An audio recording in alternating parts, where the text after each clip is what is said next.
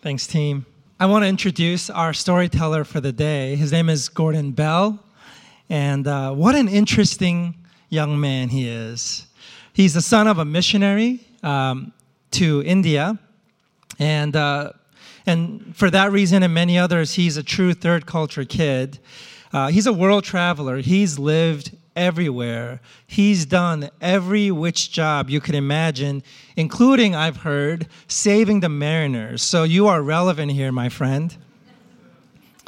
I've also experienced a little bit of this, but I heard that you have the ability to connect to just about any human being on the face of the planet. And so you are a remarkable creature. But more than any of your accomplishments or skills, the greatest gift you've given to us is Kendra Gill. This is Gordon, Kendra's dad. Come on up.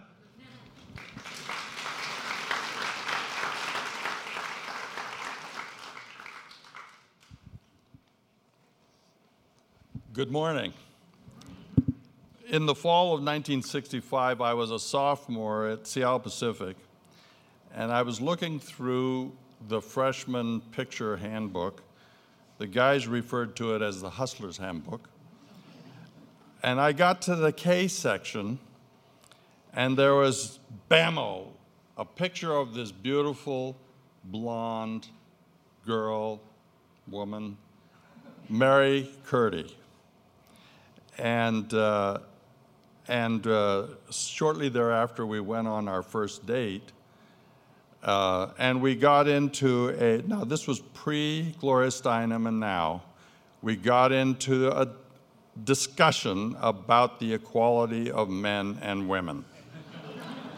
That was my first in a lifelong lesson, which includes my role of taking out the garbage, of the relative relationship of the power of women and my role. We are now 2 months into round 49 with 3 adult children and their spouses and 6 wonderful grandchildren. So God is good, and we've been blessed. Imagine in 1950, a young Caucasian couple from the Midwest with 4 boys, ages 2 to 6, dropped down in the middle of the dusty plains of central India, just north of the great city of Hyderabad. Everywhere we went, there were crowds of people, interspersed with water buffalo, cows, goats, pigs, and chicken. Everyone was dark-skinned, wore different dress, spoke different languages. Some smoked little hand-rolled cigarettes called beedies. Others chewed big wads of betel nut, which turned their mouths red. When we went shopping, we would always draw a crowd. And people would join around to see these white boys that had arrived from outer space. Some of the tiny old ladies, who even when I was only 6 and 7 were shorter than me, would tweak our cheeks, and they would talk loudly and vociferously about where these boys had come from and how could their skin be so white. While our parents learned Telugu, one of the major languages of the subcontinent, I began to learn to speak to friends I made in the local village with pickup games of football, soccer, or a stick game called Kabdi Kabdi. If you want to know about that, ask me later. Needless to say, my language acquisition skills as a child was different and faster than formal classes for the adults. I can remember one day earning a disgusted look from my father when one of the villagers asked him why he couldn't speak properly like his son. Unfortunately, that was a look I earned for infractions on more occasions than I want to report. Back to school day was dreaded. Despite the exciting 2-day train trip to our mountain boarding school, it meant going away from home for months at a time.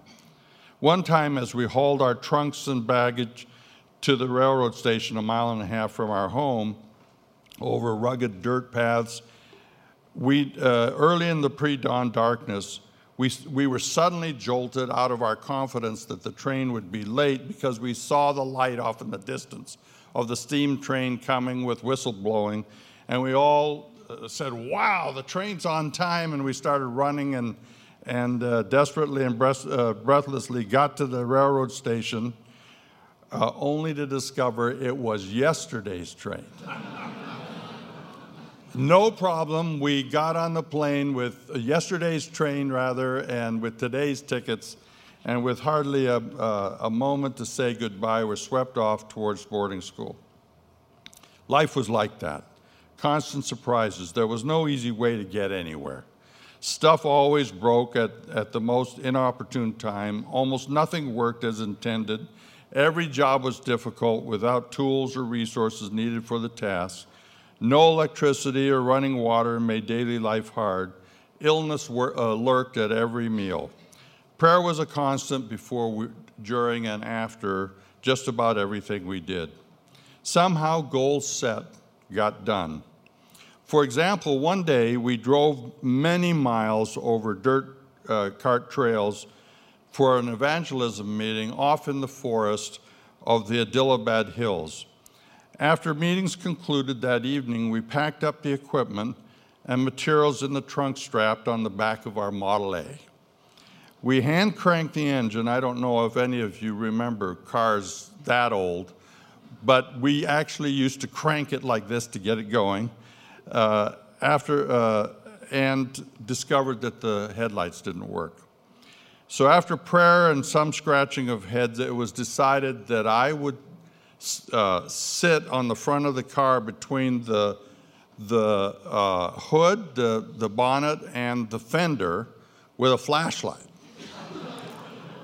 And it was a long trip, so we had some moonlight. And Dad would knock on the windshield to let me know when to shine the light so we could save the batteries to make it home. It was a long, loud, and uncomfortable ride.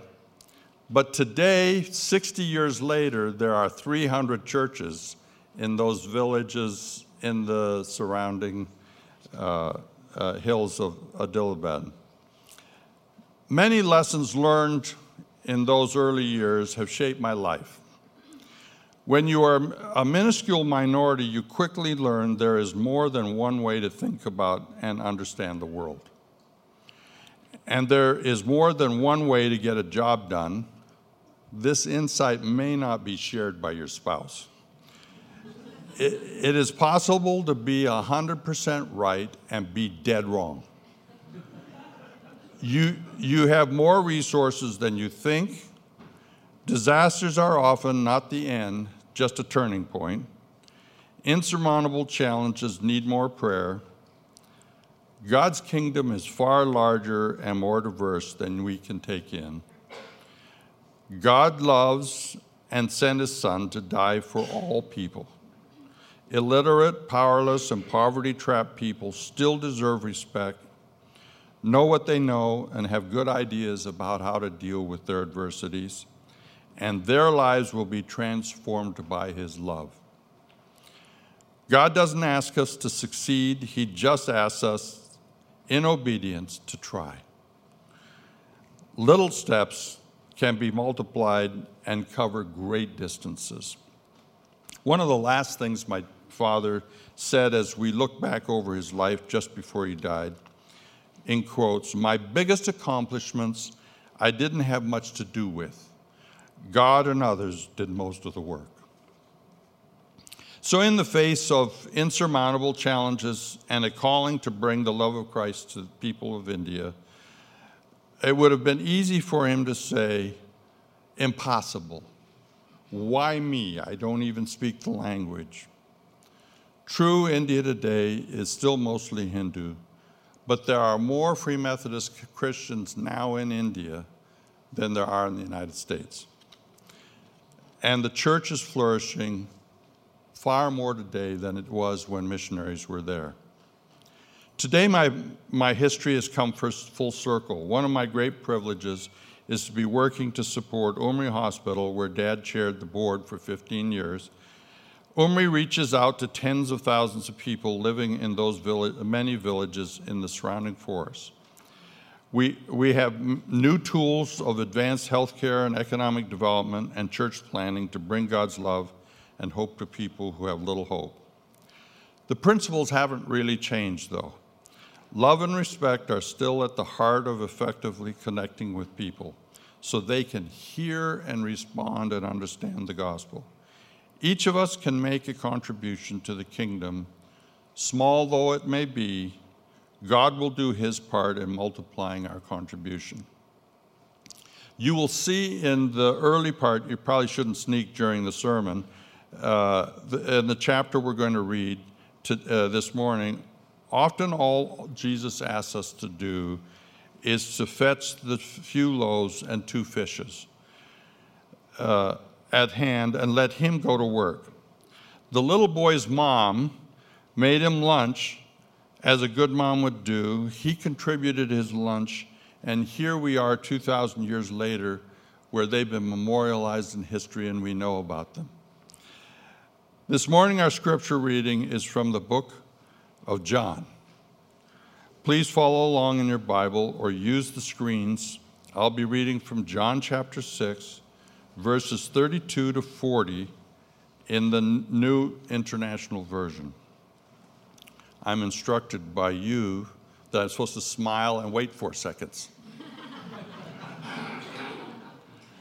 Jesus said to them, "Very truly I tell you, it is not Moses who has given you the bread from heaven, but it is my Father who gives you the true bread from heaven. For the bread of God is the bread that comes down from heaven and gives life to the world." "Sir," they said, "always give us this bread." Then Jesus declared, "I am the bread of life. Whoever comes to me will never go hungry, and whoever believes in me will never be thirsty. But as I told you, you have seen me, and you still do not believe. All those the Father gives me will come to me, and whoever comes to me, I will never drive away. For I've come down from heaven not to do my will, but to do the will of him who sent me. And this is the will of him who sent me, that I shall lose none of all of those he has given me, but raise them up at the last day. For my Father's will is that everyone who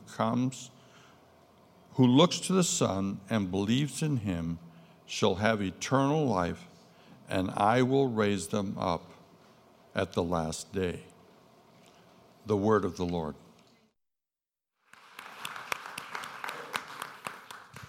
Thank you very much, Gordon. One thing I have realized with working with the children in this church and then remember about myself as a young person is there is a magical age where you believe everything an adult tells you. I think it's a brief period, but it is a good period. So when I was about 4 or 5 years old, I was over at my best friend Leanne's home for dinner. I should mention that Leanne was 41 years old, married with children. We were having dinner, Larry, her husband, Leanne, her 2 sons, and me. As I was sitting there in my tutu, eating the lima beans on my plate, Larry looked over at me and said, "Good job eating those lima beans. You know, that will help you grow facial hair." Unsure if Larry had forgotten that little girls do not desire mustaches, I quickly stopped eating my lima beans, and I believed him. To this day, I am not a big lima bean fan. This gullibility wore off, though, as I entered middle school. It was then that adults did not know anything, and I was a skeptic of all things. My parents' motivation for doing things seemed impure. I saw their boundaries and rules as a way of destroying my fun, rather than protecting me and showing me love. My mom told me on my 13th birthday, "Elise, I will always love you. I will not like you again until you are 18. I doubted a lot during those years of my life. I used to think that I had something hideously wrong with myself about my physical appearance that no one was willing to share in order to spare my feelings. So on a daily basis, I would ask my friend and my mom, swearing to them that they had to tell me the truth, and I would give them a series of questions about something that it could be. I wondered if my head looked too big for my body, if my eyes were too far apart or too close together, if my hands looked like they belonged on a man's body. The list went on. Finally, my mom said one day, "All right, I'll tell you something that's wrong with you." I went and sat down and said, "Okay, I'm ready. Tell me." She said, "You have awful morning breath. Probably the worst I have ever smelled in my entire life." Annoyed, I stood up and said, "That's stupid. That doesn't count." As I stormed off, I remember her saying, "It is really bad." During this time of life, I had had a hard relationship with my stepdad. We were pretty different people, and we butted heads a lot. I often doubted his love for me. Sometimes I would talk to my mom about it, and she would always say, "Elise, you have to remember all that he does is out of a deep love for you.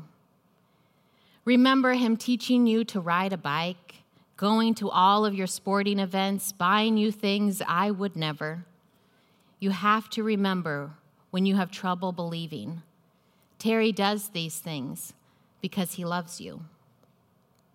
This is the message I think Christ came to share with the world. God does everything out of a deep love for creation. And when we had trouble believing, he sent his son so that we might have something to remember. In our passage this morning, Jesus has just fed the 5,000, as Gordon said. This account is a bit different than the others recorded in the other Gospels. It is in this account where it is Christ himself who distributes the food to the people gathered. They are in awe of Jesus and believe him now to be a prophet. Knowing that they will want to take him as king by force, Jesus retreats. Between what has happened here and what happens in our passage this morning, Jesus walks on water, and a crowd of people are after him. And when they find him, he calls out to them. They seek Jesus to perform another miraculous meal, for they are hungry. And he tells them, "Do not work for food that spoils, but for food that endures for eternal life." The crowd asks, "What must we do to do the work God requires of us?" Jesus responds, "The work of God is this, to believe in the one he has sent." After saying this, the people request a sign for them to believe. Apparently, Jesus being baptized and the heavens parting and God speaking wasn't enough, nor turning water into wine, calling out the Samaritan woman and knowing her past, healing the official's son or healing the man beside the pool, or then feeding the 5,000 with 5 loaves and 2 fishes. This wasn't enough. Those gathered say, "Our ancestors ate manna in the wilderness, as it is written. He gave them bread from heaven to eat. What will you do?" This is where our scripture passage this morning picks up. Jesus declares, "I am the bread of life." This is the first of 7 of Jesus' I am statements in the book of John. This phrase, "I am," is the declaration that God makes to Moses in the burning bush. It is where God is saying, "It is I, it is God." A commentator noted that all of Jesus' I am statements in the book of John express Jesus' relationship to humanity, and declare him as the Son of the Creator. I am the light of the world. I am the gate for the sheep. I am the good shepherd. I am the resurrection and the life. I am the way, the truth, and the life. And I am the true vine. Jesus, calling himself the bread of life, as one author puts it, means that he is the source of eternal life for the whole world. And he uses this metaphor because he knows his audience. The hearers knew about how God provided for their ancestors in the wilderness, how God heard their cries and responded to their physical need for food. Commentator Scott Schaff said, thus, Jesus' opening assertion of being the bread of life is made in the context of God's provision for the covenant people. Jesus himself is the provision of God for life. The verses just beyond our morning reading are rather graphic. Jesus states, unless you eat the flesh of the Son of Man and drink his blood, you have no life in you. Whoever eats my flesh and drinks my blood has eternal life, and I will raise them up on the last day. Jesus' words were hard for the people to believe, and I find them hard to believe at times. That middle school, high school skeptic in me comes out, and I can relate to the crowd who grumbles against Jesus. This is the very reason I believe we are called to remember. The book of Deuteronomy tells us, only be careful and watch yourselves closely, so that you do not forget what your eyes have seen and what your ears have heard. The people standing before Jesus have already forgotten about the miraculous good he has done, about this miraculous meal they had just eaten the day before, and they doubted. When life gets hard and the unexpected happens, and God does not perform the way we expect, as Pastor Julie talked about last week, we are tempted to doubt. She said we are quick to accept the blessing and quick to forget what God has done. Sisters and brothers who travel to Guatemala and come back to tell us of the good God has done, I urge you, hold tight to those memories. And church, hold tight to their testimony. For you will find yourselves in the middle of November mired in schoolwork and responsibility, and you will temporarily forget all that you have experienced. So be careful and watch yourself closely so that you do not forget what your eyes have seen and what your ears have heard. We all immerse ourselves in the daily rituals of life, and we often forget of the deep love the Father has shown to us in the sacrifice of his Son, so that we may have life and life in the full. We complain about our hunger and desire food that spoils, and forget the one who satisfies is Jesus Christ. This is why Christ calls us to the communion table, to remember. We remember the Christ who walked amongst humanity, who sought out the broken and healed them, who redirected the lost and put them on the right path, the one who spoke truth and challenged those who misrepresented God.